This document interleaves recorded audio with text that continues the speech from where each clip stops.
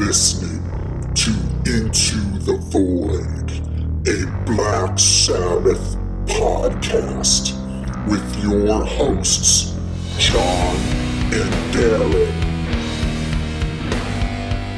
Welcome to Into the Void, a Black Sabbath podcast.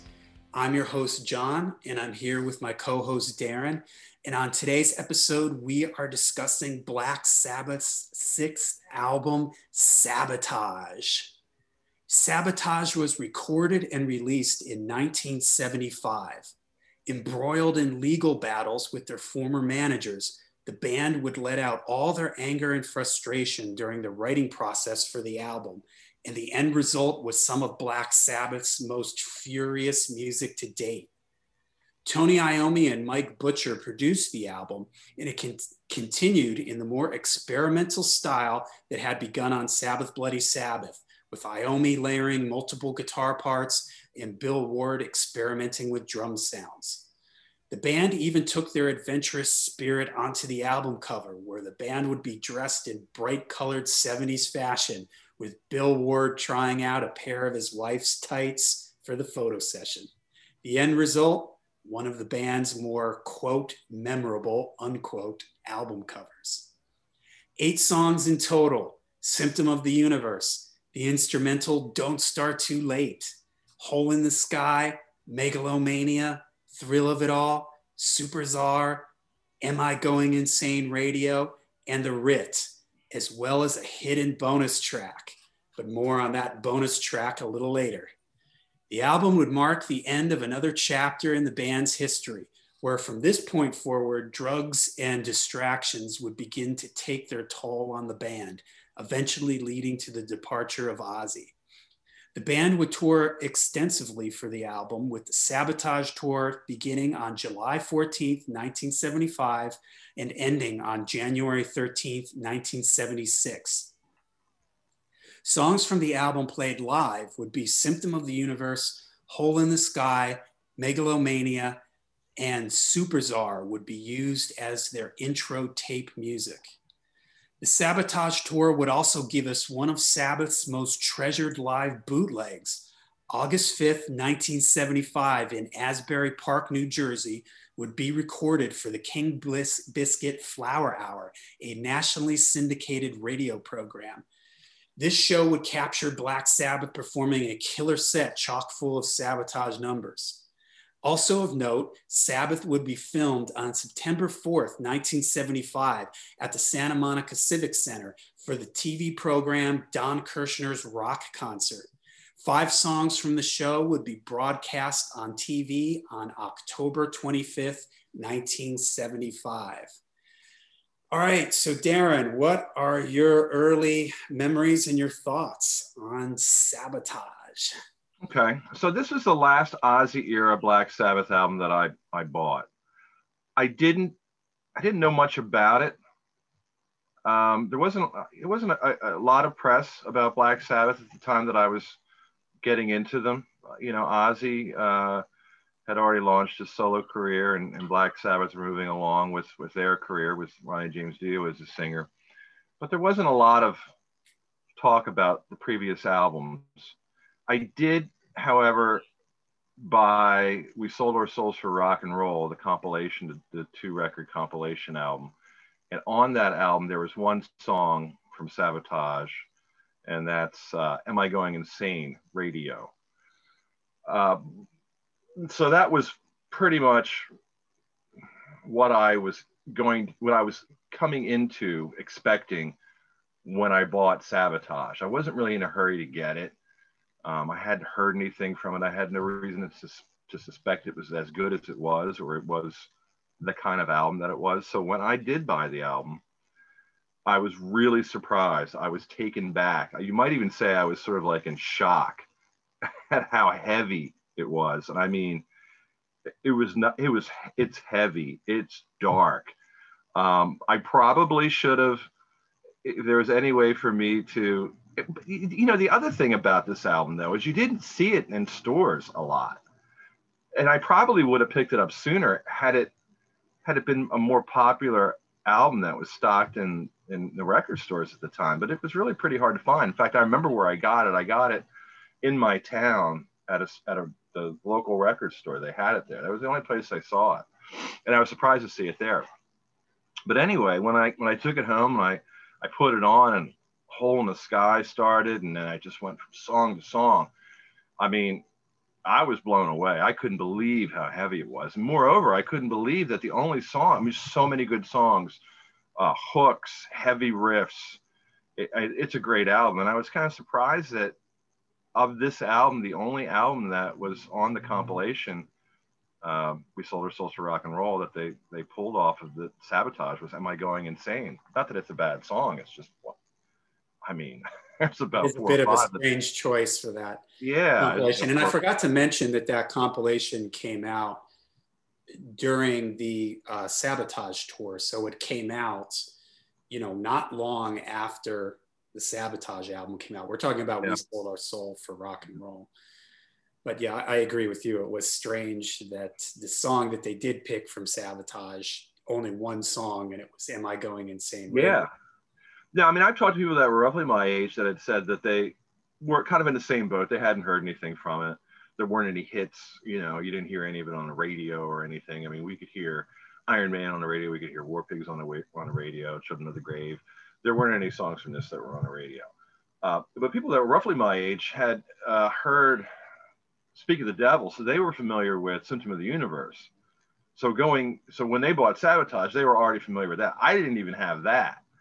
So when I heard Symptom of the Universe, man, it just blew my mind. I mean, that riff, it's easily, in a lot of ways, probably the heaviest Black Sabbath album ever. I mean, I was going to say up to this point, but I think it's probably the heaviest Black Sabbath album.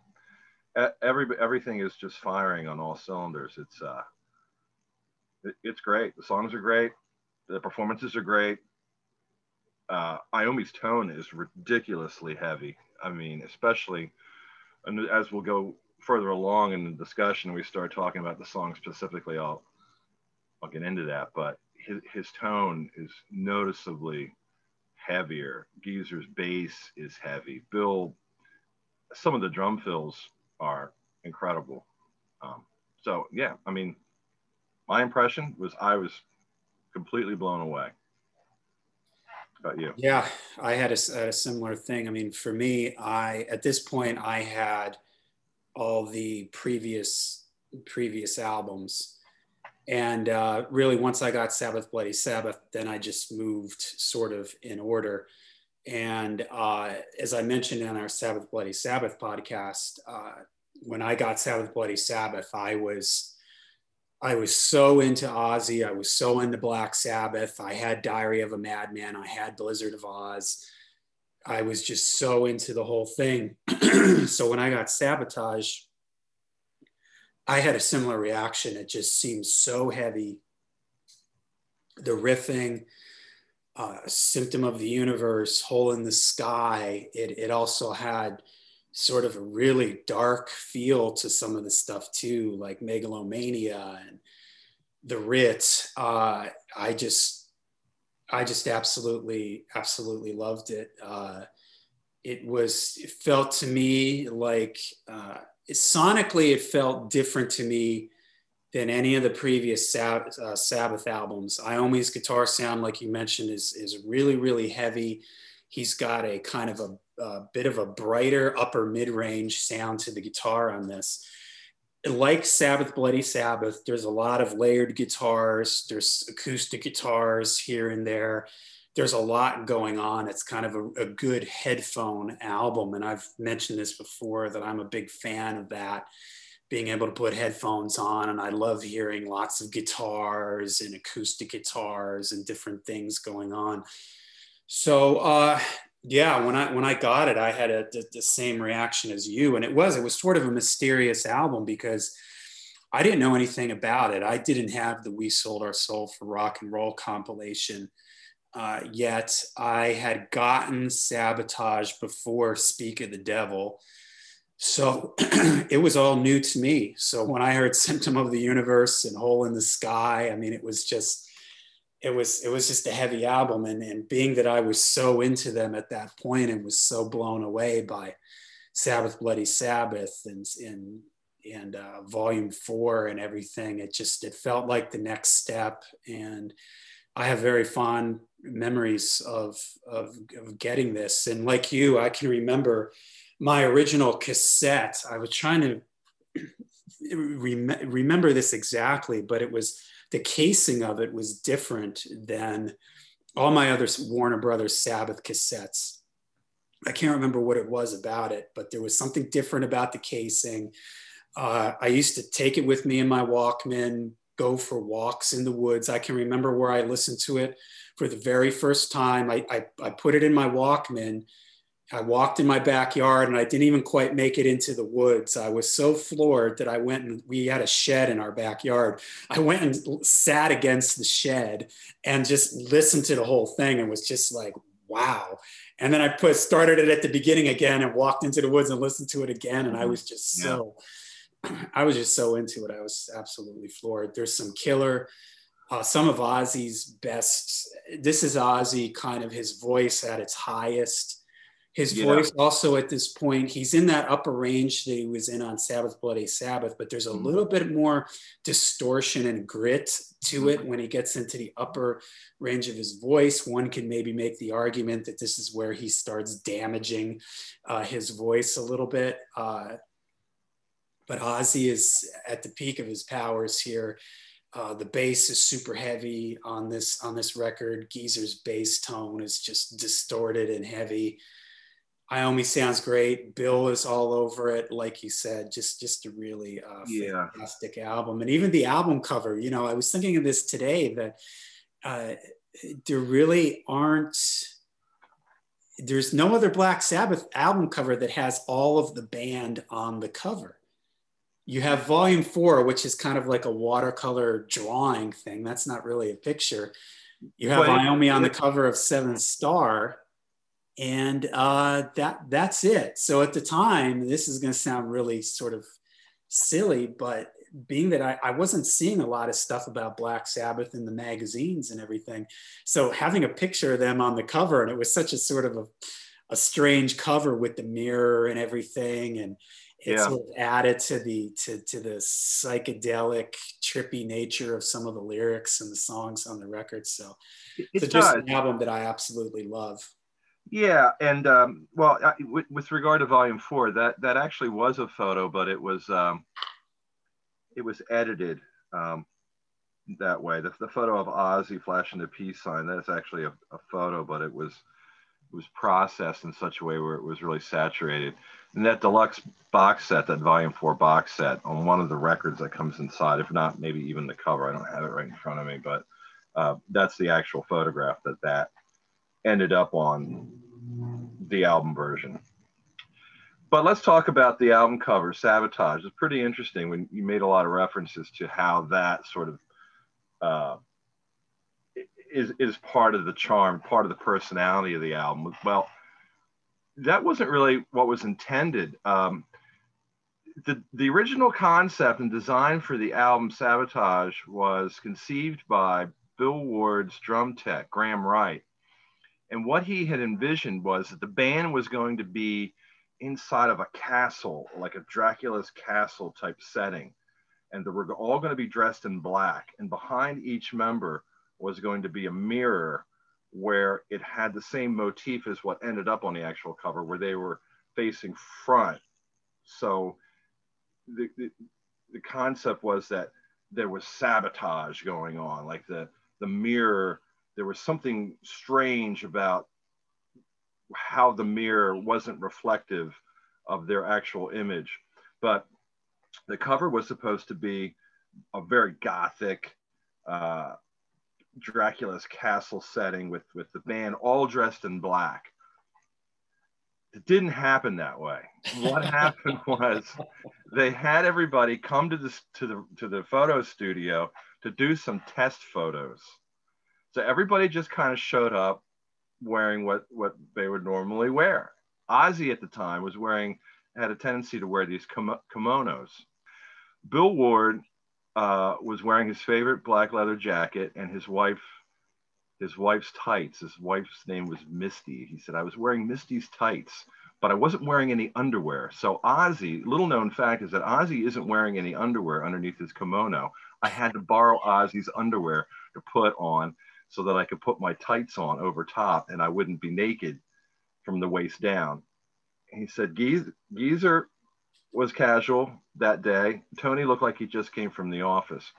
So they all just took various poses.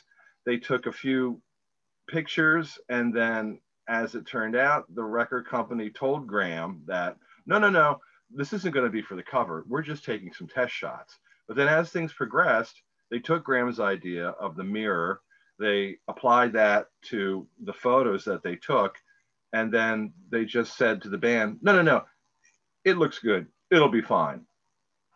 End of story. And that's what came out. So, I mean, as it turns out, it is cool. I mean, it definitely has a lot of personality and character to the album. And you're right. I mean, when I first picked it up, I thought, wow, this is so cool. You actually get to see the band members circa 1975. You know, I thought Bill Ward looked kind of strange, but Ozzy looked pretty cool, you know, with the cross. And I thought the kimono look and the high heels was kind of a cool thing. So, I mean, it did give you a little bit of a, you know, extra added bonus to the Black Sabbath themes, that you actually got to see the band as you were listening to the album. You held the album cover and you looked at the band. So it is pretty cool. Another thing regarding the background of this album, before we get into a song by song thing, the intention was for this album to be, according to Bill Ward, he wanted this out, and the rest of the band had decided, they talked about it, they wanted this album to be more of a back to basics heavy rock album. They were happy, they were pleased with the results of Volume 4 and Sabbath Bloody Sabbath, and they were considered those albums successes, but they wanted to kind of get back into a heavy rock album, and that was the intention behind Sabotage. But of course, like you said, there are a lot of layered guitars and things like that that enhance that concept. But underneath it all, I think there is a heavier sound, especially when the album kicks off with Hole in the Sky. And that's a pretty direct, you know, heavy riffing. Yeah. Bow, bow, da, da, da, da. You know, that's just a great meat and potatoes song that starts things off. But they did kind of, according to Bill, they did want to get away from some of the, well, Ozzy said that it took too long to do Sabbath Bloody Sabbath. He said, he was happy with the way that it came out. When all was said and done, they were all collectively pleased with it, but they wanted to kind of get things moving along. Well, best laid plans of mice and men often go awry. So by the time they got into the studio and started working on this, they got embroiled. They had just fired Patrick Meehan, their manager, who they, as we talked about on the Sabbath Bloody Sabbath podcast, they had started getting into issues with him. Well, by the time they got into the studio to do Sabotage, he had been fired. He is in the process of suing them. They're in the process of countersuing. They currently had no manager. The one manager I think that they had signed on to at some point along the way, I forget his name, but it was really sort of irrelevant at the time because they were basically a band that were managerless at the time that this album was coming out. And that's kind of what the backdrop was. That was what sort of shaped this album. The intention was to do a heavy rock album, but what made this album sound the way that it does, with the anger and some of the lyrical content, was everything that transpired while they got into the studio and while they were recording it. They were sometimes in the studio and there were lawyers in the room. They were sometimes in the studio having to discuss some of the legal things that they were going to go to court for. And they were wrestling with subpoenas and things like that. So it was really a tense, stressful situation at the time. And I think that's where a lot of the aggression, the anger, and the heaviness comes from, which is cool that they at least were able to channel that into the music and put out a great product.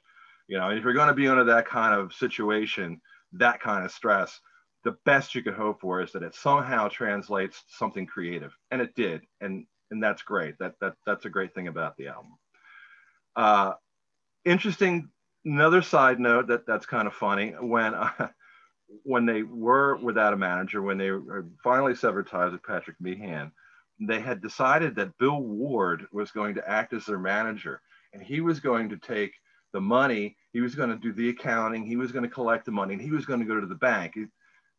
Geezer said that it kind of got to Bill's head. So he would dress up in a suit and he'd carry a briefcase and he'd go to the bank and he'd make these transactions. But on the way there, because he was an alcoholic, he'd get really drunk. So he'd sometimes forget some of the receipts and things that he got from the bank to come back and keep a proper accounting. So that was a fail. They said, but God bless him. He had all good intentions and he tried his hardest, but because he was, he was just such an alcoholic, he just couldn't control himself and he just lost things on the way there or on the way back, and it was a fail. So they were dealing with that. They were dealing with money problems and, bad accounting and things like that. I mean, things were just all over the place.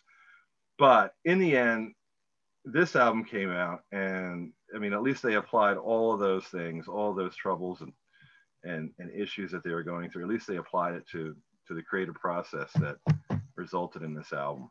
So yeah, you can definitely hear it in the record and in the lyrics. This is an album that they're on a few occasions really talking about what's going on in their personal lives, which is something they really didn't do before this. A lot of Geezer's lyrics tended to be environmental things, stuff about war, or they were just more psychedelic type lyrics like Spiral Architect and things like that.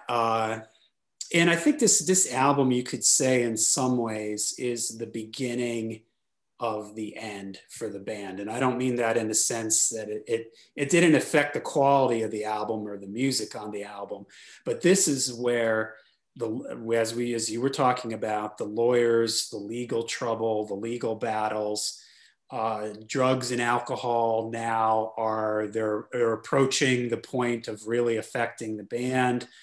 Ozzy is becoming displeased with the amount of time that they're spending in the studio to make these records.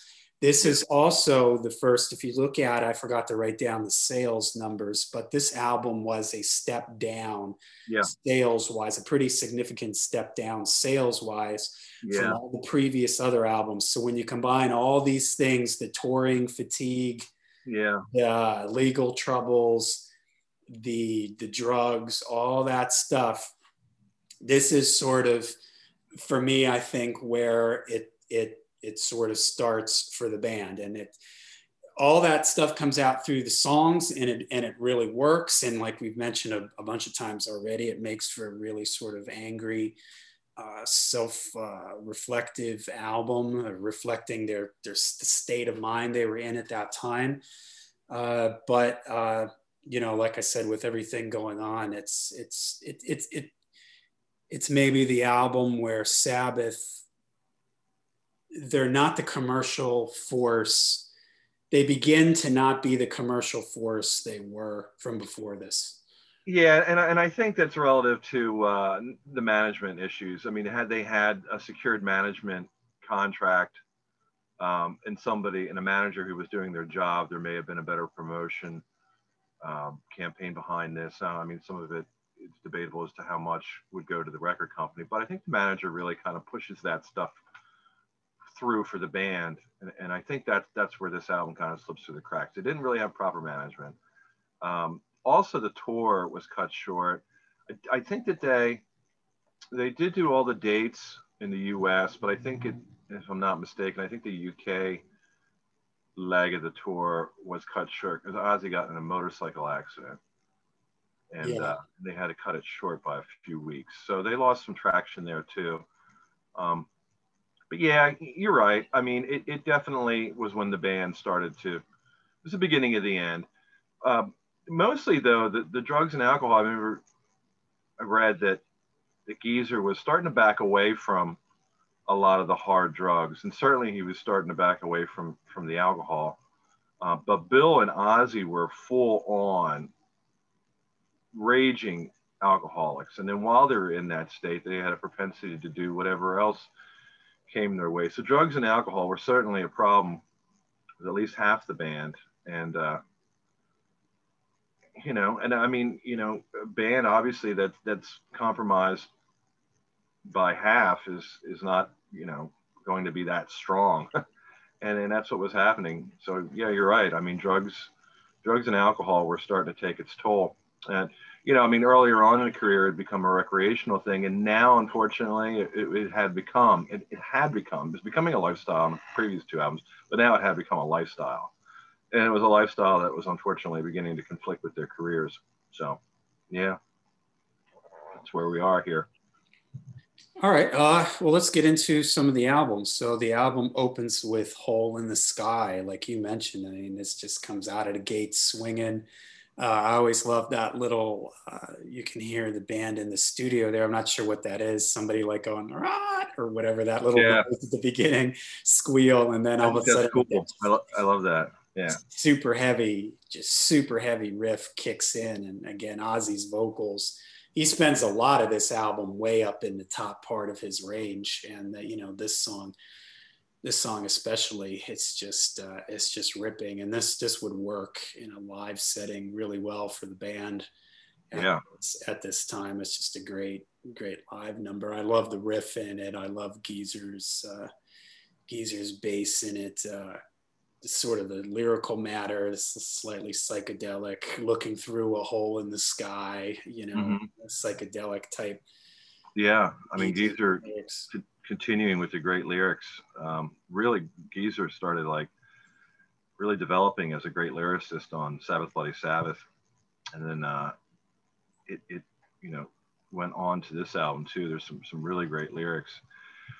Hole in the Sky, according to Bill again, was from an environmental standpoint. They were talking about pollution, things that I guess were irrelevant at the time socially. They wanted, I guess, people to take care of the world, take care of the planet, and that was Geezer's intent behind the lyrics of Hole in the Sky. But yeah, I mean, great way to start off the album. Kicks in, no nonsense, just straightforward heavy rock. To put it in a current context, I mean, that riff, I think Kyuss built an entire career on that. Yeah, here's another example. We talked about how Master of Reality, how that sort of gave birth to the stoner rock thing, everybody using orange amplifiers and trying to imitate that sound. But this right here, this sort of slightly groovy, it has a little bit of a groovy sort of feel to swingy, groovy feel to it, but it's just still just super, super heavy and super crushing. And yeah, you're right. It's a stoner rock. Monster Magnet, all those bands. It's definitely the backbone of the stoner rock movement. That's for sure. That riff. I mean, you can hear that in like, I don't know how many versions of that riff in various ways you can hear on a lot of stoner rock albums. Cool. I mean, if you're gonna take a great riff, might as well use that one. But the reason I bring that up is because that song is that important. I mean, it obviously affected people and was very influential. So starting off the album right away, you have the awesome Hole in the Sky. And then there's that abrupt ending, and it goes right into that short sort of instrumental, Don't Start Too Late. Which I believe the story behind that album, that song title, was the recording. The guy at the desk came over the intercom and said, "Don't start," but they started, and so they just put that title on there, "Don't Start Too Late." It's too late, we started.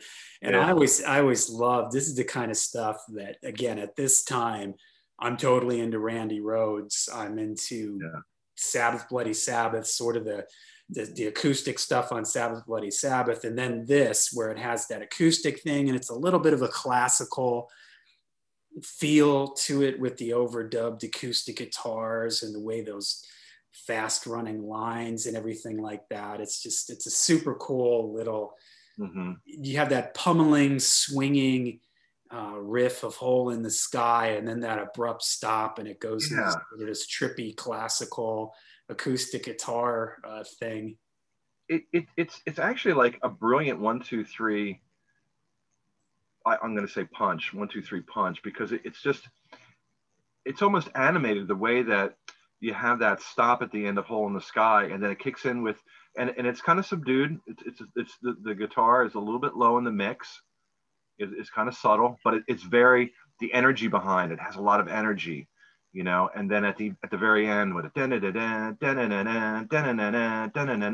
doesn't increase in volume or dynamics, but that repeating guitar line, and then it kicks into the sick, heavy Symptom of the Universe riff. I mean, it's a brilliant 1, 2, 3 song sequence. Yeah, and they flow one right. Yeah, no break in between the three of them. And I remember as a kid, I didn't quite know what Don't Start Too Late, or that was okay, I guess that's the acoustic guitar, because on a cassette, how are you supposed to know the difference? But yeah, when Symptom of the Universe then comes in, I mean, that if we're making a list of Iommi's heaviest riffs, I don't see Symptom of the Universe isn't towards the top of that list. I mean, that is just such a heavy riff. And you know, this is the third.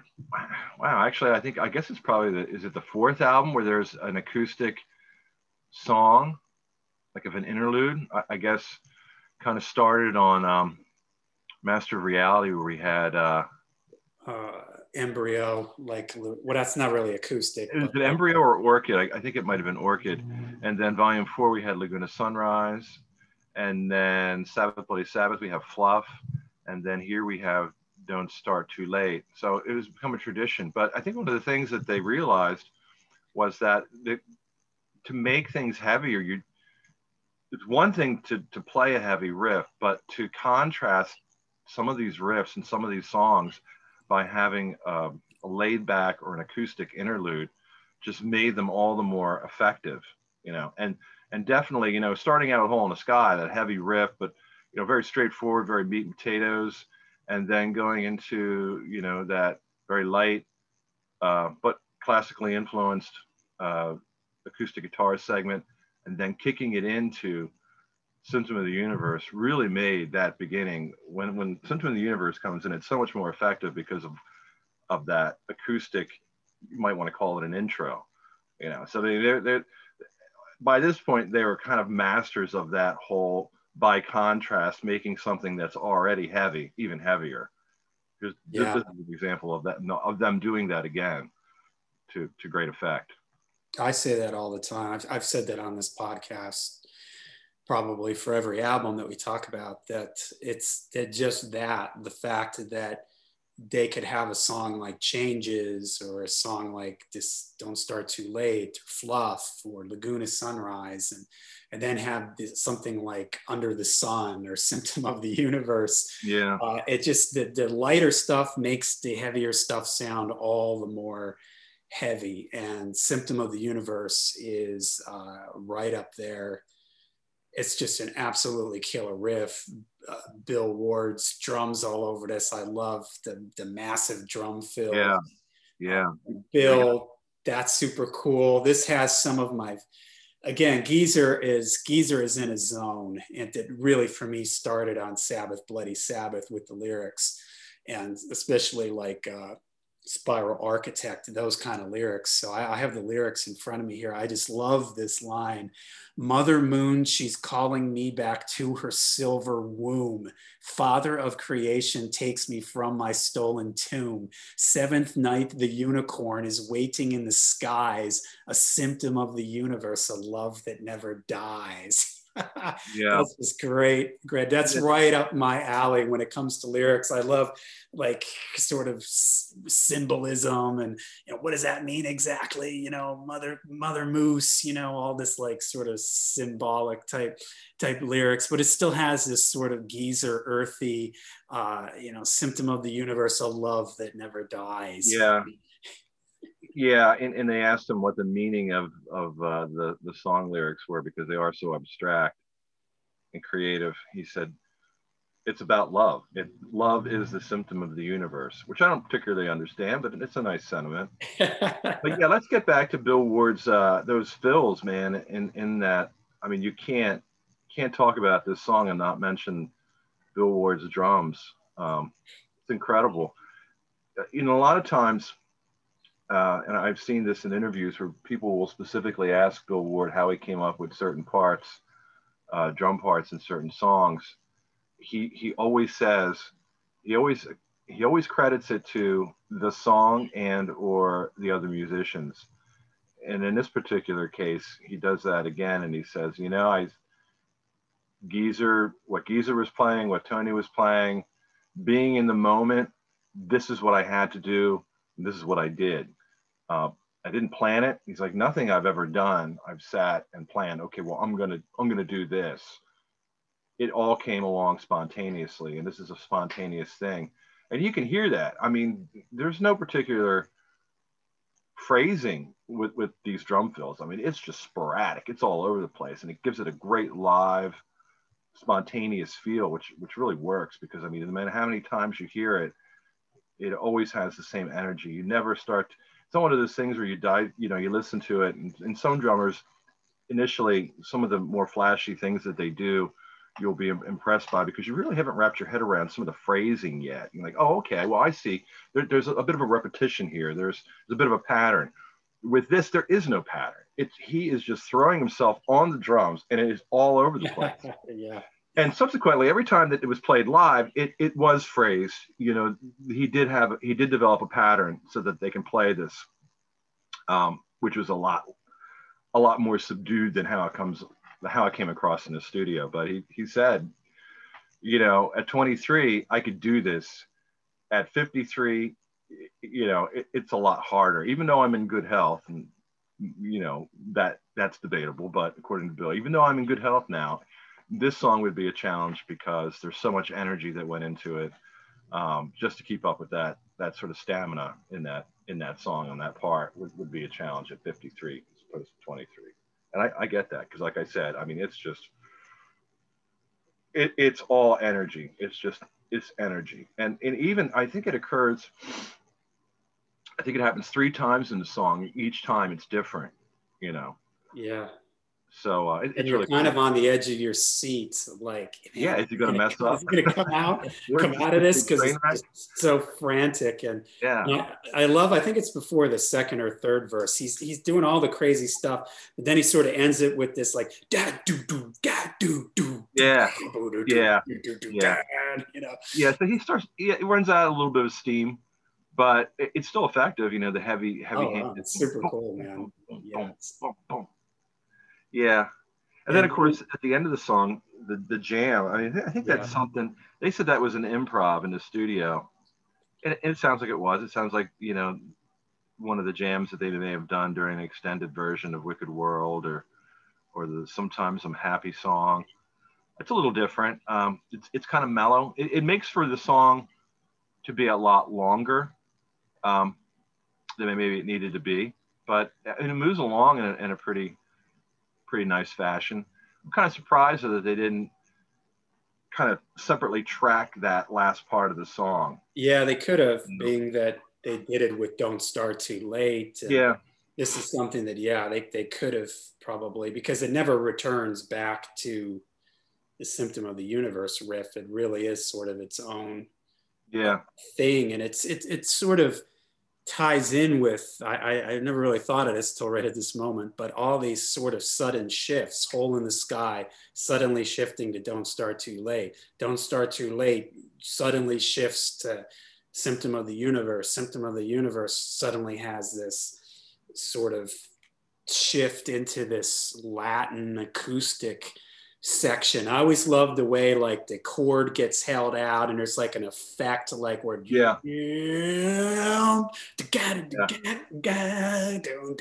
and always in my mind I always sort of envision it's sort of the universe, like you're sort of getting sucked into another dimension or something like that, and you sort of come out and it's in this groovy Latin shakers going on and everything, and it's almost like a major key sounding thing there where Ozzy's melody line is really almost sort of happy at this point, where it was really like intense and dark in Symptom of the first part of Symptom of the Universe. And here it's, Mother John of Love's creation, it takes on a little bit of a happier kind of feel to it. But, yeah, but the lyrics are still as abstract as they are in the first part, so yeah. it kind of fits together. Yeah, I mean, when you think about what you're talking about with those production enhancements, it really makes the album what it is. It really gives the album a lot more atmosphere. And what's kind of really cool about that is you consider the album was basically self-produced. I mean, it was Iommi and Mike Butcher, but really there wasn't an executive producer. I mean, typically that would have been Patrick Meehan, but I mean, how much was he really responsible for? Band is going on record as saying he wasn't responsible for anything other than being there with a wallet open in case they need something here or there. But as far as all the production quality that this album and the last album too, because I think that the same team on Sabbath Bloody Sabbath as there is on Sabotage. It's Iommi and Mike Butcher. Really cool how they were able to apply that production creativity in this, because it does definitely enhance the songs, especially in a subtle way. Even what you're talking about, that when it goes and trails into the jam. And Bill Ward was experimenting with the backward cymbal thing. He did that a couple times, and I think that is also in that little effect that we were just talking about. So yeah, it's cool. Great song. Yeah, and you could also maybe say that Geezer's lyrics at this point, they're getting sort of, at this time when I was hearing this, it was making me think of Ozzy's lyrics, which we now know were being written by Bob Daisley. Bob Daisley also had that way of like Revelation, Mother Earth. His lyrics weren't too far off from Geezer's lyrics. So as I mentioned in the Sabbath Bloody Sabbath episode, Sabbath Bloody Sabbath and this album were the albums that really, I made a connection with Ozzy on these records, and Blizzard of Oz and Diary of a Madman. And some of that is with the lyrics too, with this whole like woman, child of love's creation, that kind of thing. I could sort of picture lyrics like that on Believer or Revelation, Mother Earth, or that kind of thing. So I think that helped, again, just draw me into the whole thing, because I was so into Diary of a Madman and Blizzard of Oz and all that stuff. So yeah, and I wonder how much of that wasn't of Bob Daisley's lyrical contributions weren't inspired by Geezer's lyrics. Or was that sort of your point, that maybe that's what kind of influenced the direction? I never really thought about it, but just as the 12 or 13-year-old me, I was making that connection with like these sort of earthy but psychedelic abstract lyrics that were on Sabbath Bloody Sabbath and Sabotage, and they felt very similar to me to some of the lyrics that were on Blizzard and Diary, whereas like lyrics like Iron Man and stuff like that, I wasn't hearing that on Blizzard and Diary. I was hearing more of the SATO and the Believer and that Revelation, Mother Earth, and that kind of like Mr. Crowley and the scary, symbolic, earthy, but still peace and love, type of lyrics. And so there was a connection there for me. Sonically, musically, there was the connection with the layered guitars, and also lyrically, that this, I think, what made Sabbath Bloody Sabbath and Sabotage feel to me like I could see the connection now between Blizzard of Oz and Diary of a Madman, and where Ozzy had come from. Whereas the first Black Sabbath album, I don't that and Diary of a Madman I wasn't able to connect those dots when I was 12 years old, but I could between Sabotage and a song like Symptom of the Universe. I could connect that to, it sounded like that could be a riff that Randy could have written, Yeah. I think this album connects really well with Blizzard of Oz, actually, from the guitar tonality to the songs themselves.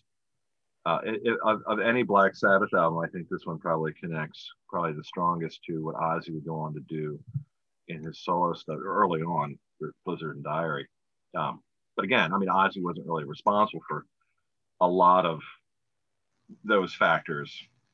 So somebody, I think that could have very well have been Bob Daisley, could have been Lee Kerslake, could have been management influence, but somebody seemed to make the correlation between the Black Sabbath years and how some of that could be applied to the Ozzy Osbourne solo band sound. Yeah, and the image that they were trying to portray Ozzy as, Yeah. still had that Prince of Darkness. The album covers for Diary and Blizzard, still had that sort of Sabbathy, dark, skulls and bat wings and stuff like that vibe to it. So it makes sense that if Bob was sitting down and trying to figure out what lyrical direction to go in, this is kind of what Ozzy was known for, was for sure these type of things. So. All right, so next, Megalomania. This is a real great, man, really creepy, dark sounding song. You were talking about some of the studio trickery. I always loved the way Ozzy's voice would come in on the verses, like it's like a reverse. I don't know what you would say, like a reverse delay or something, where it's like obsessed with, the way those lines come in like that. Ozzy's like melody on this, and when it gets heavier, it's a really intense song, and the lyrics are real sort of creepy. I hide myself inside the shadows of shame. The silent symphonies were playing their game, just really great. How could this poison be the dream of my soul? Like when that section kicks in, it's so intense and heavy. It's a really, really great song. Yeah, great lyrics. And this is one of the first times that the whole subject matter of the business issue starts to present itself. And this was actually, we talk about how this album was largely influenced by what they were going through legally, but there's really only two songs that really pertain to that situation specifically. This is one, and the other is, as we'll get to later, The Writ. But this was, Geezer's lyrics again, and it was basically, while they were in this situation, Geezer's interpretation of the situation from the outsider looking in. And I guess in some ways they kind of felt like they were watching this all unfold, this all happen. And it was pretty cool that they could capture some of that historical context and put it, like I said before, roll it up in a creative thing and put it on this album, because it definitely comes across very artistic. There's an emotional aspect to it too, from the different movements that take place as the song progresses. The beginning, really cool. It has that almost mystical intro.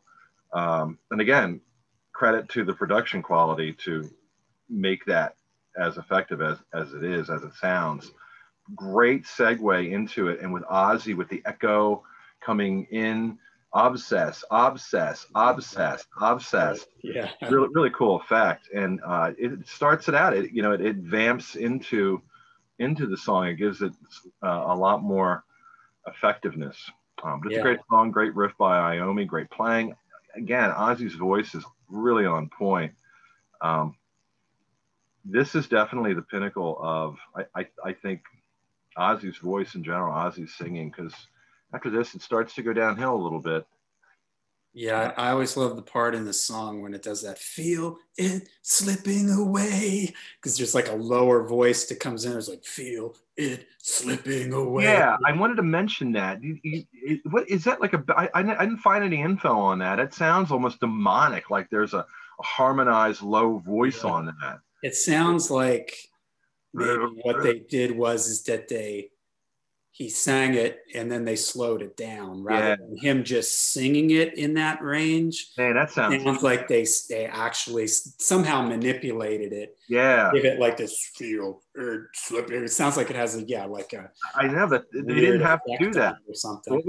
They didn't have to do that. It would have been just as effective. But the fact that they did it is amazing, because it gives that part so much more depth. It's like, it really feels like, I mean, when I was a kid, like 12 or something, 13, I was listening to it, like it sounded like it was Satan singing it in the background. Yeah, it's really creepy. Dark voice. It's one of the more creepier Sabbath songs, and it's a fairly long song too. And it is. Yeah. But yeah, it's definitely a really cool one. All right. Thrill of It All. This is kind of this is if I, uh, did we do a Deep Cuts Black Sabbath thing on my YouTube channel? I can't remember. If we did, did I put this song on there? If I didn't, why didn't I?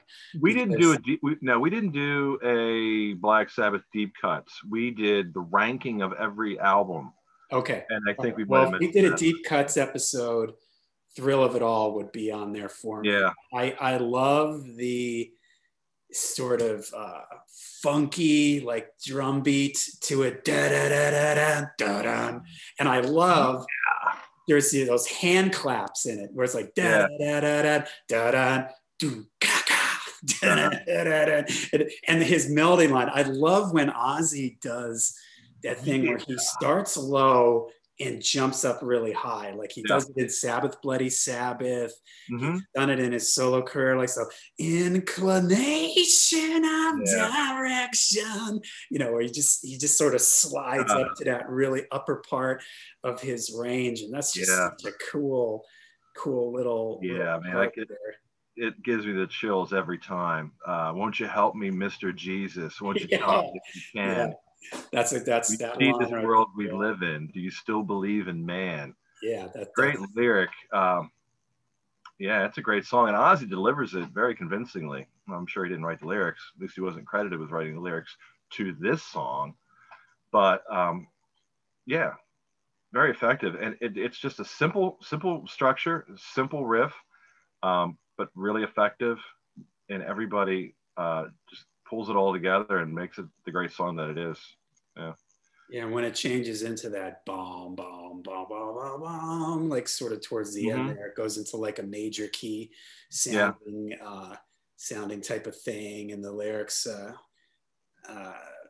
it goes into a totally different feel, something that Black Sabbath has mastered at this point, where they can sort of have these super heavy riffs, and then it just sort of does this gear change into a whole different vibe, a whole different feel. I also love at the beginning of the song. This is just sort of something really precious about the way people recorded in the 70s. If you listen to Iommi playing the riff, when the main riff kicks in, da da da da da da da da da da da, he sort of rushes the second part of the riff, and you can hear Bill Ward clicking on the hi-hat very lightly. So he's going da da da da da da da da. He's like doing that in the background, but Iommi jumps ahead a little bit for a second, and he stops clicking his hi-hats, and then he starts clicking again when Iommi gets back in on it. And in this day and age with computers and Pro Tools, they would have never have let that slide. To fix that on the computer, they would have nudged it over. They would have corrected it. But back then, that's just how people did stuff. They probably listened back and somebody went, oh, you jumped ahead a little bit. But who cares? It sounds cool. It's just the way they did things back then. And it's just so cool that they would leave something like that in. It was just the band, as we heard listening to the Volume 4 outtakes, the box set outtakes, you get to hear them in the studio. They did this stuff live, the basic tracks, and that's just the way people rolled back then. It was very organic. I mean, you got to respect that. I also respect the fact that it captures on tape sometimes the conflict between guitar players and drummers, where a drummer could count off on hi-hat or as a 4 count, and somehow things still get out of whack. How is that? How does that happen? I like that is kind of captured here. I'm glad you brought that up. It's noticeable and interesting, and pretty cool because it definitely is very human, organic, as opposed to modern times where that wouldn't have happened. You wouldn't have heard that. It would have occurred in the studio most likely, depending on how it was recorded and depending on who was in the studio at the time. But I get the impression that the band was probably playing at the same time, and that's probably not something that happens all that often these days. Probably, you record to a click track and everybody goes from there. Here, Bill was the click track, and that's how they did it. So cool, deep cut for sure. All right, next, Super Czar. I always never was 100% sure how you pronounced this because it's really spelt kind of strange here. Subert Czar. I never really know. What's your take on the? I pronounce it Super Czar. TZAR is pronounced czar, as in czar, climate change. John Kerry is our current climate change czar. I think that's what it is, but that's one reference. So Super Czar. Super Yeah, Czar. and as I've mentioned in other episodes, I'm a sucker anytime there's tolling bells and choirs, especially choirs that are just singing ahs and they're not really singing words. So that's basically what this whole song is here, this sort of Carmina Burana, Yeah. Carl Orff creepy thing. It would become the band's intro really from this point out. Again, here's another connection with my 12-year-old brain, this and Diary of a Madman with the choir and Diary of a Madman. So I was just, yeah, I just love it. And it gives it, again, that sort of creepy, sort of scary, especially when the riff goes into that da da da da da da da da da da, and when it goes back into that man, Yeah. just super. It's so incredible. It is when I'm thinking about it now. So credit to the band, full credit to the band for putting this together. This does not get credited to somebody in post-production who put this together. They did this collectively. It started out with a riff that Iommi had that they really couldn't take anywhere, but they thought it was a cool riff. So they're like, well, we got to try to find a place for this. He did develop it to that other part. It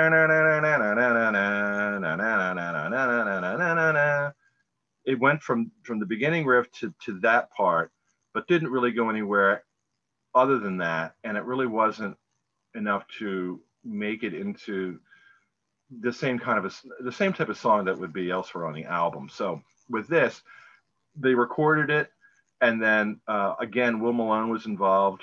Is that what his name is? Let me look here. Will Malone. Yeah, Will Malone. English Chamber Choir, arranged by Will Malone. So Will Malone, again, he was on Sabbath Bloody Sabbath, brought him back to do this. He helped out with Super Czar, but the band had all the phrasing. They didn't have anything written, but they sang the parts, and Will basically took their ideas and applied it to what he had the choir do, and it all came together. Bill was having a lot of fun. He was banging on the timpanis. Some vibra slap was in this. He was just going to town, incorporating a lot of different types of percussion. He was having a good time with it. So they basically started out with that riff that they really couldn't find a purpose for, really couldn't find a home for. This became the home. And as they build up with the choir and everything, funny story, I'm sure you've heard it too, that Ozzy arrived at the studio late and the chamber choir was coming in as he pulled up, and he thought he was in the wrong studio. So he got back in his car and he left.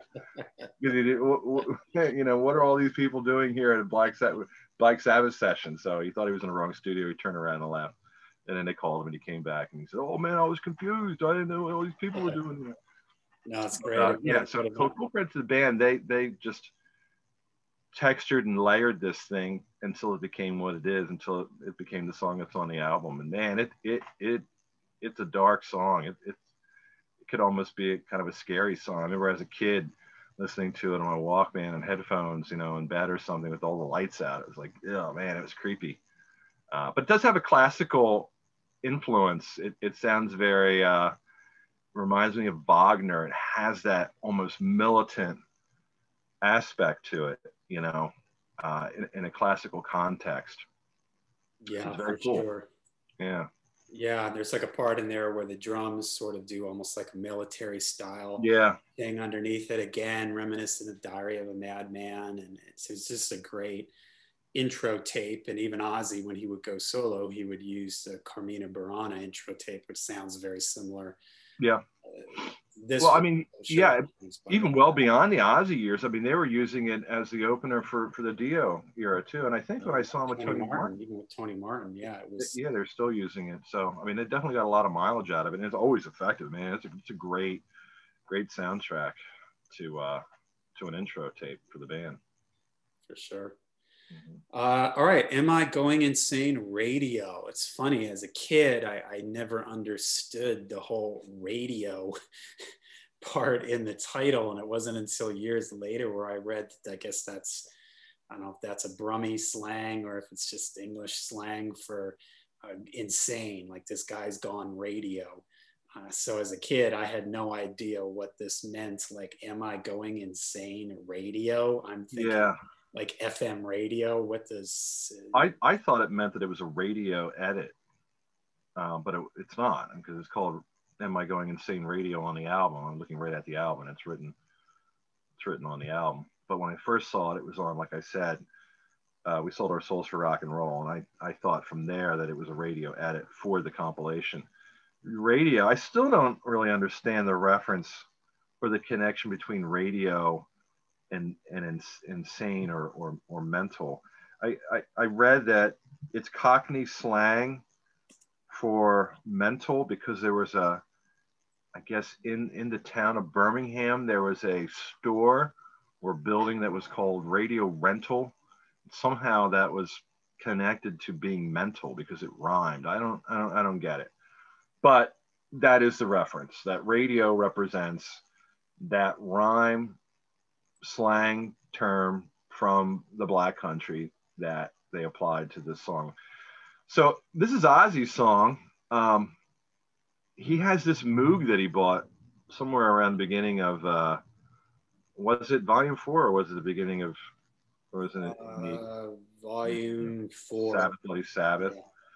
Because of Who Are You? Yeah, that's when, right. So it was around the time of stuff. So he still has this Moog, and he's still messing around with it, and this is one of the things that he came up with. The lyrics are his, and as we were talking about things that would kind of influence the Ozzy's solo career, this is one of the things that established that madman reputation, that the persona that he adopted, that he was the crazy guy out from the asylum, rock and roll madman. He's lost his mind. This is one of the things that was sort of one of the building blocks of that persona that he constructed. This is his song, and I'm sure he probably did have battles with mental issues based on all the substances and the alcohol and the tension and the stress of everything that was involved with being on the road and in the studio and legal hassles and everything else. I'm sure it was a pretty trying lifestyle. So I think it probably was sincere. Probably did wonder about his sanity considering everything that was going on. But this is his song, as I said, built on his Moog synthesizer, which is kind of funny to think about, because I get the impression it was sort of like a toy that sometimes when he was bored, he'd bust out this Moog and start pecking at the keys, and then, basically ultimately arrive at something that he thought was good enough to show the other band members. And, they evidently liked it. It's a cool song. As I said, though, it's not one of the songs that I would pull off this album and put on a compilation. Well, it's interesting. I just double checked this. This was released as a single in Britain. Okay. Yeah, so was probably the logic behind why this might have been the only single released from this album, and so that maybe was the logic for why it landed up on the We Sold Our Soul for Rock and Roll compilation. But yeah, like it's a strange song. It's like if the melody line and the sort of the chord progression, it's very happy, but the subject matter is about somebody going insane. So it's really kind of a dark subject matter. So there's this weird contrast between, and the tones with the synthesizers and everything make it sound real, like sort of like a crazy, creepy clown type of vibe. It's scary. It's supposed to be happy, but it's still very sort of scary sounding. And of course, the end of the song, when it breaks into the weird laughter and everything, that really scared me as a kid. Sort of like this killer, scary clown looking up from the street. Yeah, it's really cool. I always wondered about that, and a few years ago, I was doing some research trying to figure out. So was that lifted from a movie? Was that a soundtrack from something that they lifted to put in there? It was a friend of theirs that there was two people involved in that, and one was a friend of theirs. His name was Adrian. It was an Australian friend of theirs that did the crazy wow, wow, and there was another track where he's doing the laughter, the real like the wailing, crying type, like desperate sound that accompanies that laughter is Ozzy's daughter Jessica from his first marriage. What was her name? Thelma. His daughter crying, and they slowed it down, dropped the pitch. Wow. And they said it was kind of disturbing to hear because Jessica was sometimes would accompany Ozzy in the studio, or sometimes he'd be with her, and they all loved Jessica, and they said she was a really sweet girl. When they did that and they slowed it down and she sounded so sorrowful and wailing, like, oh, it's horrible. It's scary because before that it's sort of silly sounding laughter, and then that sort of wailing scream that's off in the distance, and the funny clown sounding type laughter, that stuff starts to fade away, and all you're left with is the wailing crying thing, and then that ominous bass like as an effect on it. When the riff starts comes in of the writ, and the way it sort of segues right into that. It's just really, really creepy and really scary. Again, that contrast from "Am I Going Insane?" Sort of it sort of makes sense too. If somebody's going insane in their brain, all these different personalities going off at the same time, and then it leads into the writ, probably the angriest. We're talking about the two songs written about their legal problems. Well, this is really the one where they really pour out all their anger and hatred into this particular song. And this is a pretty angry, aggressive song. Starts off real ominous with that bass, but when Ozzy kicks in with the riff and everything, it gets intense really quick. Yeah, and again, credit to the production quality, the production aspect of that transition from Am I Going Insane Radio to the writ. Just exactly what you're talking about. The way that the bass comes in very subdued and ominous and dark, and then the laughter coming. It almost sounds like it was like a clown, like a maniacal clown, but then gets into this kind of a disturbing mental patient with the wail, and then you could hear the wail getting louder, and then starts to fade off into the distance, and then up from the bottom comes this bubbling bass tone, that comes in, and it's quiet, but it's ominous and it's sinister sounding, and then all of a sudden it slams in and Ozzy comes in. What kind of people do you think we are? And it just smacks you in the face. So effective. And again, this is like an Ozzy double shot because these lyrics were credited to Ozzy. Really? I didn't know that. Yeah. Ozzy wrote these lyrics. They let it go. I mean, there might have been a little tweak here and there by Geezer, but he doesn't take credit for anything. Ozzy gets full credit for the lyrics. And it said when pretty much, as the sessions went along and all these things started happening where they would be trying to get things done, trying to work on this album. And it was a passive aggressive thing by Meehan because he didn't want them to complete the album. So he set up as many roadblocks as he could. And he made the band, or particularly Ozzy,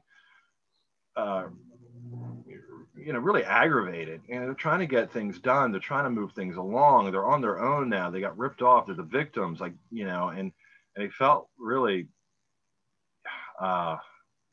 picked on, I guess, and angry. And they're just trying to get through this album. And then, he comes in the studio and there's lawyers outside the door trying to give him subpoenas, and they get inside and they're in the control room getting everything set up. And then lawyers come in, or they get something in the mail, and it's something that distracts their attention away from what they were going to do that day and puts them in another mindset that's completely devoid of anything creative or musical. And so one of these sessions, the music was formed, the basic foundation of the song was there.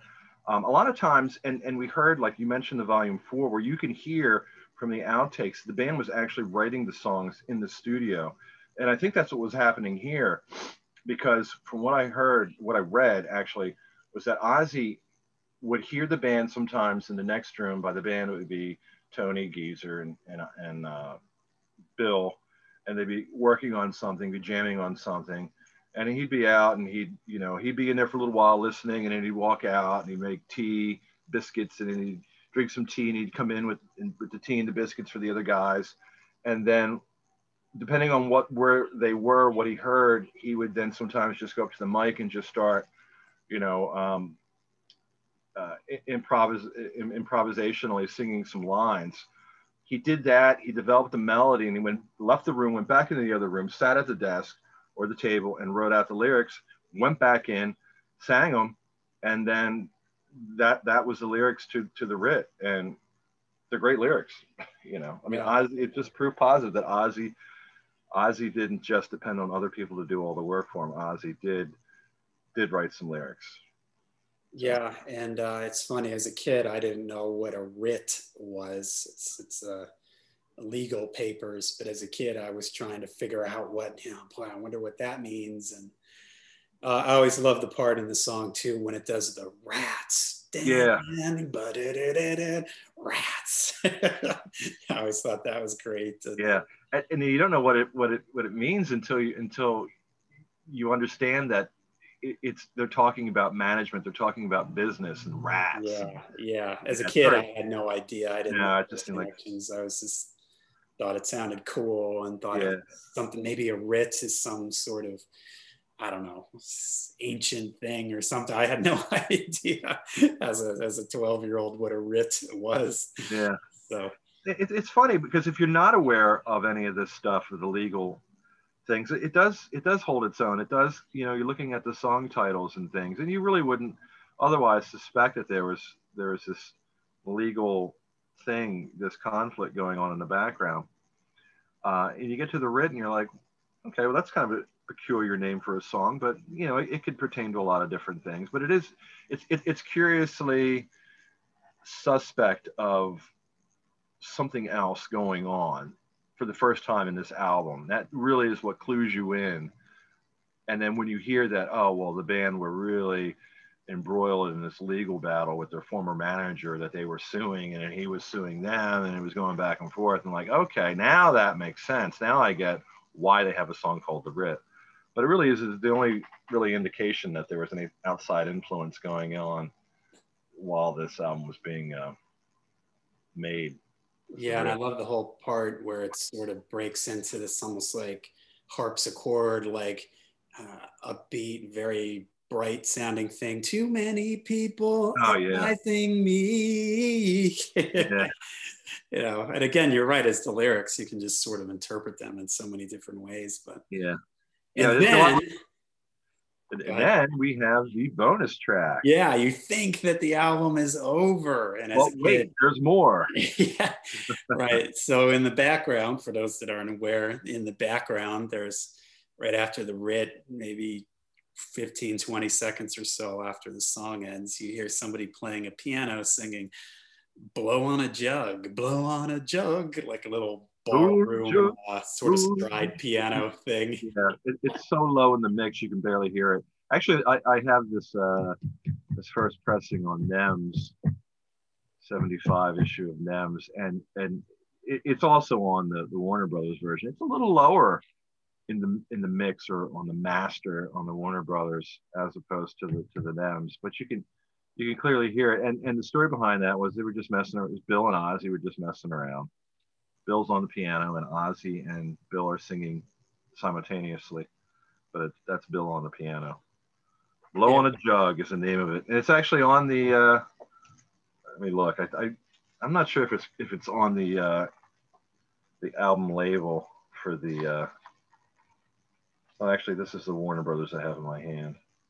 No, it's not on. It's not credited on the Warner Brothers, but it is on the record label for the NEMS. It does say "Blow on a Jug." It does, really? Wow. Because I remember my cassette didn't have it listed. My Warner Brothers vinyl doesn't have it listed, and it's pretty far in the background on the on the cassette. It's buried down there pretty low. You really have to listen for it. It would be easy to miss it. And I remember some early pressings of the CD. Some of them had it on it, some of them didn't. And that was really a topic of discussion in the early days on the Black Sabbath forum, where people were all up in arms about how certain CD versions didn't have Blow on a Jug on it. It felt like you were getting ripped off by not having that little 15 seconds of Blow on a Jug. No, I made a mistake. It isn't on the NEMS either, so it's not credited on the album at all. Yeah, so just a weird sort of little curiosity. It is, but it's cool. Yeah, it's a cool little fun thing. All right. Well, that's the album. Maybe of note too, I mentioned in the intro for the show that one of the most popular bootlegs, you could say, from the 70s era of the band, the original Ozzy era, is a show that was recorded for the King Biscuit Flower Hour from this tour. The King Biscuit Flower Hour, for those who don't know, was a syndicated radio show that I don't remember if it aired weekly or monthly or what the deal was with it was, but they would record concerts, and they recorded Sabbath at Asbury Park. And you can hear clips from this from this Asbury Park show. Since it was recorded for radio, it was recorded very professionally, maybe not quite as professional as a band making a proper live album, but it was still recorded very professionally. So it's a great sounding bootleg. And there are a couple songs from it on the Past Lives compilation that Black Sabbath put out so many years ago. I think Megalomania, did they do Hole in the Sky? Yeah. Some of the Universe at that show. So it's a bootleg. If you're unfamiliar with it, we highly encourage you to check it out, because the band's really on fire. It's a great set list. The recording quality of it is really good. Ozzy sounds great on it. He's, for the most part, hitting all the notes. Megalomania, he ducks out here and there and drops a little bit lower just to cover it. He just sort of gives up at some points, but he still sounds good on it. And the set list is great. The band is really good. And we have hopes that when they do this Sabotage, we're hoping they do a Sabotage deluxe box. And when they do, we sort of have our fingers crossed that we might get this show fully put out there on CD and vinyl, because it is really a great show. Yeah. Maybe for the 70s era of the band, maybe this and Paris 70, which was recorded for that was also recorded for a TV show, so that's why the audio quality on that one is so good. This is probably one of the best sonically sounding bootlegs from the 70s.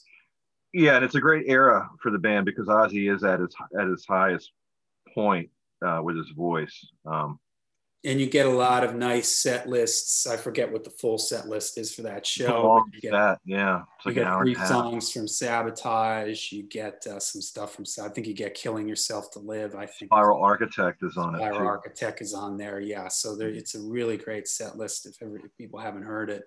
And most Black Sabbath fans at this point, at this stage of the game, have already heard it. There's a lot of LP bootlegs that are on all over eBay and places online where you can find. There's a couple different. There's a double disc 10-inch LP, not LP, but a 10-inch vinyl version that was floating around on the internet that people were buying up.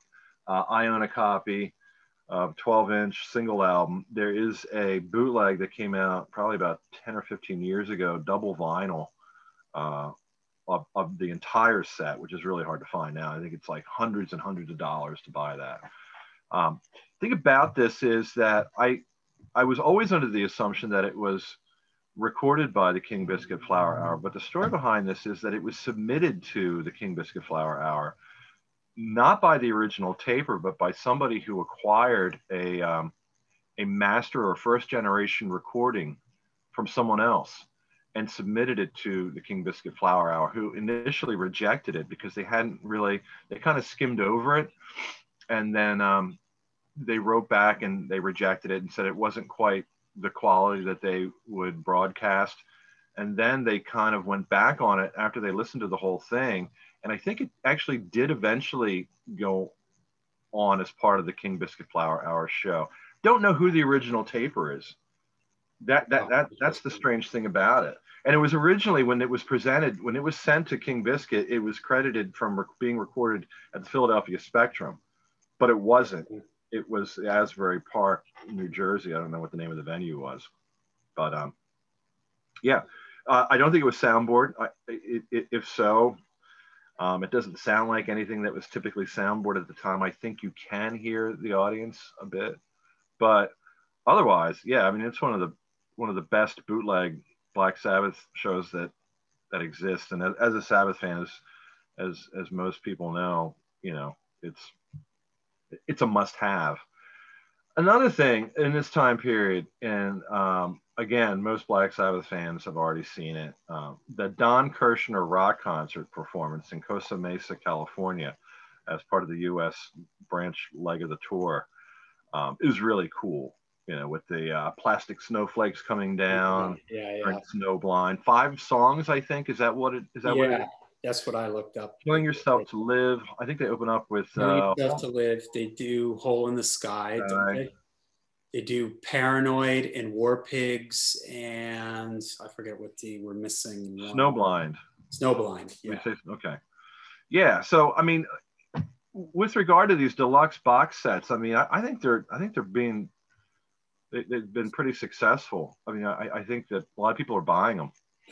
And if they continue to do this, and there's no reason why, I guess they shouldn't. I don't know what I don't know what the manufacturing costs are of these things, but they're really cool. They usually they have a remaster of the album. There's usually bonus discs of either live stuff or outtakes. There's usually a book of some sort, whether in the form of like a historical context or reproduction of a tour program, a poster, something like that.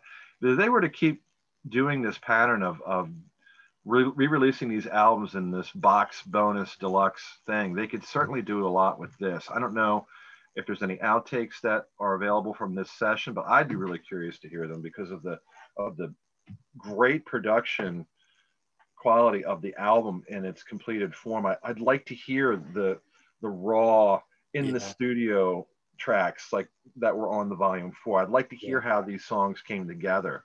I think that there will be, because at this point, as with really starting with volume 4, they had the budget, they had the time in the studio. Before that, the first album, Paranoid, Master of Reality, those were done a little bit quicker, basically live on the floor for the most part. But volume 4, Sabbath Bloody Sabbath and Sabotage were ones that they experimented a lot in the studio. And I think that that's why there were so many outtakes from the volume 4 session. And I think that as you're going to go on, I think there's going to be plenty of outtakes for Sabbath Bloody Sabbath, and the same thing for Sabotage. And like you said, I think it'll be real fascinating to kind of hear these songs in a more of a stripped down form without all the overdubs and stuff like that. And the perfect packaging would be that Asbury Park show, at which they have the rights to because they put out some of those songs on Past Lives. And if possible, something with that Don Kirshner's rock concert. It makes me wonder if they filmed more songs for that. I'm sure they did. So maybe there's more songs laying around for that. And maybe even if they just took the audio from that and gave you that Asbury Park show plus the Don Kirshner show, that would really be incredible, because it's Kirshner show. They're just on fire. Yeah. On that one too, there's just a ton of energy. Ozzy sounds great. The crowd is going bananas. I would love to see the video. I think the video portion of it would be really cool to have, because it would, this is where they started to have a stage set. I don't know.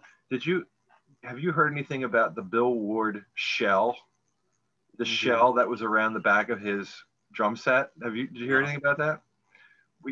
In pictures, you can see that there's a big shell that comes up. Oh yeah. And that was, and inside the shell is a cross, and it has a big silver cross, and there's a lot of little crosses on top of it. Well, one of the road crew's parents or father made a coffin And then the coffin was only used to bring out this cross, and the cross was taken out. It was assembled and it was put behind Bill Ward. But further behind that, they had this big fiberglass shell. And this fiberglass shell was intended not just for stage presence, but so that it goes around Bill and it would get the back of his drums and project it out in front. And it also stopped some of the feedback from Tony's and Geezer's amps from going into Bill's mics. So it would sort of like project the Bill Ward's drums outward in front of the amps so that ideally the drums were more audible from the audience. But the Bill Ward shell, yeah. I don't know if it was 100% effective. I mean, it certainly sounded like a good idea in theory. Bill Ward says that it was. He doesn't regret having the shell. And then the other thing that was part of it, he always had flowers. There was like carnations, and that was on the rider that they had flowers to decorate Bill's drums. And by this time, his drum set was like a 24-piece or 15 or 18 piece drum set. He had drums all over the place. And it was adorned with these flowers. And he said that we're looking at it, it kind of gave it sort of a macabre image of like a funeral procession, which sort of like built into or played into the doom and gloom aspect of Sabbath's music.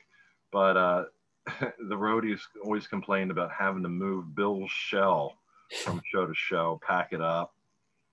Yeah, and they were dressing too, like sort of like the Sabotage album cover, maybe not quite that extreme, but they were dressing in a very, they were dressing up at this point, whereas the earlier years, they were kind of more just, street clothes.